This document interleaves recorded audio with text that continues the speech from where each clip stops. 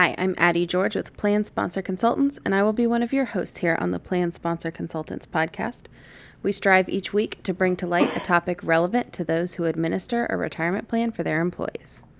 I am joined again today by Mike Kane, our founder and managing director. Good morning, Mike. Good morning. Today we're going to be talking about cybersecurity as we recognize National Cybersecurity Month and how this topic applies to employer-sponsored retirement plan space. Before we jump into it, please remember this information is designed to educate plan sponsors, but is not intended as authoritative guidance or tax or legal advice. Each plan has unique requirements, and you should consult your attorney or tax advisor for guidance on your specific situation. You can find out more information about today's topic and all of our topics and our firm on our website at plansponsorconsultants.com. I like that, and neither of us are cybersecurity experts. However, we've been having industry discussions around this topic for several years now, and what we're going to be discussing today is the guidance that was recently set forth by the Department of Labor. Throughout this month, we're going to be posting additional episodes on this topic as well. Well said, Mike. The Department of Labor first issued guidance on cybersecurity for employer-sponsored retirement plans in April of this year, 2021. So it's been around 6 months now, and several prominent ERISA law firms have confirmed that they're beginning to see audit questions asked of their clients regarding this guidance. My first question to those of you listening today would be, have you seen this guidance, and what have you done to document your process if you were asked by an auditor about your cybersecurity for your 401k plan? If that question scares you, definitely stay tuned while we break down the guidance. So this guidance was issued in essentially three parts: provider, plan sponsor, and participant, or as they formally called them, tips for hiring a service provider with strong cybersecurity practices, cybersecurity program best practices, and online security tips. It's important to note that these are written as tips and best practices, but they do seem to set out at least a minimum standard that they're beginning to expect to see, and we expect to see implemented in the future.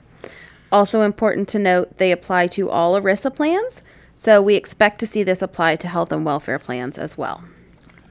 So let's actually take these in backwards order today. I know that seems counterintuitive, but let's work from the participant up to the top. Great idea. So on the participant level, what the Department of Labor put out were some very basic online security tips. These are things that many of us have seen a variety of times, such as use secure passwords and utilize multi-factor authentication when it's available. Use secure Wi-Fi networks. All the things that we should probably all be doing to protect ourselves online anyway. So what seems to be the plan sponsor's role in this? Well, it seems from the early reports we're seeing with audit questions that the Department of Labor is looking to see that you've provided something to your employees on this topic, be it training or an email or a handout, just that you've done your part to communicate and educate employees on these basic online safety tasks. So the next time you're doing some security training, add a copy of that to your ERISA plan documentation folders as well. Your record keeper has likely also developed some pieces that you can utilize to inform your employees and document that you have done so. As with everything with participants, we can't force them to use strong passwords or protect themselves online. But the expectation seems to be that you give them some reminder nonetheless. So let's jump over onto the record keeper side of the house. Yes, so the guidance here was much more specific. It gave 12 distinct best practices, which are discussed in length.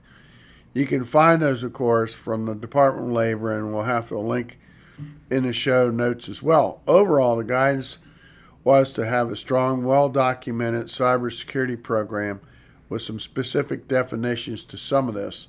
They're also looking for how well they secure from inside and outside threats. And I would just add as one example, we saw Empower produce within days a piece that showed what these 12 distinct best practices were and how they were meeting them.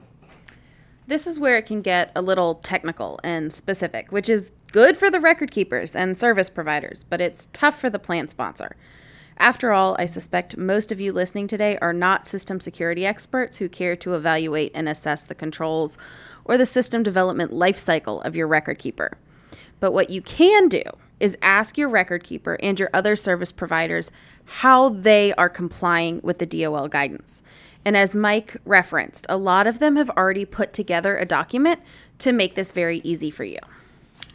Again, the Department of Labor isn't expecting you to be a cybersecurity expert, but they're expecting those record keepers to have experts in their organization. So that brings us to the plan sponsor's responsibilities with this issue. They gave 6 tips here. Let's break them down. So the first one is to ask about the service provider's security standards, practices, and policies. So we would recommend asking your current providers to document to you how they're complying with DOL guidance on cybersecurity. Like we've already said, most have created a document and they have it ready to pass to you if they haven't already.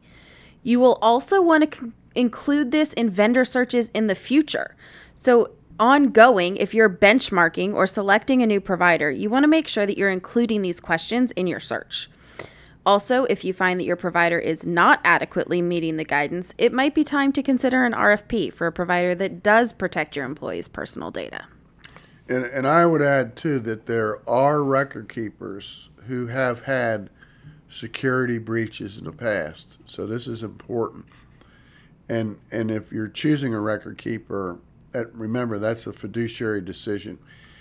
But that ties directly with the second item, which was to ask the service provider how it validates the security practices. How does it put it to the test? Same as item 1, this needs to be part of the documentation as well as the benchmarking of vendor searches in the future. And the third recommendation was to evaluate the track record in the industry, including public information. So do a quick Google search, check out the vendor. Have they had breaches in the past? If so, how did they handle it? Do they have cybersecurity experts in their leadership team? These are just a few examples of questions. And that gets directly into point 4, which is to ask the provider directly about their breaches. So after you've done the public search, ask them if they had breaches and what happened. How was the access gained? What did they do to respond? What have they done to prevent it in the future? And tip 5 gets into insurance policies of the service provider. This guidance is to find out if they have any, but again, it doesn't expect you to actually evaluate their policy. And tip 6, which is really important, has to do with your contracts. Ensure that there is language in your contract that includes ongoing compliance with information security standards and cybersecurity standards. These standards are constantly changing as hackers and security become more developed daily. As such, ensure that your contract includes this. Remember that your contracts are typically longer term than the duration the security standards are in place. So ensure you're protecting the participant data in the long term. I heard someone say at a recent conference, think of your participant data as another plan asset. And that really stuck with me. You likely have a very strong, prudent process around the selection of your investments and how you're handling the actual investment options in the plan. So why would you not do the same for your participant data? And so to conclude, the Department of Labor is already beginning to ask these questions when they do audits of employer-sponsored retirement plans. We expect it to hit all ERISA plans, both retirement plans and health and welfare too. Your responsibility as a plan sponsor is really to have a documented, prudent process for how you're monitoring the service provider and document that you're encouraging participants to be safe online. It is really the same things you're already doing, just to add cybersecurity to the checklist. So, as always, before we sign off, we want to encourage you to take a look at the episode notes for some additional links and resources on the topic. Subscribe to this podcast and keep an ear out for more cybersecurity topics coming your way throughout the rest of the month of October. And thank you for joining us today. And I'm Mike Kane. And Addie George from Plan Sponsor Consultants.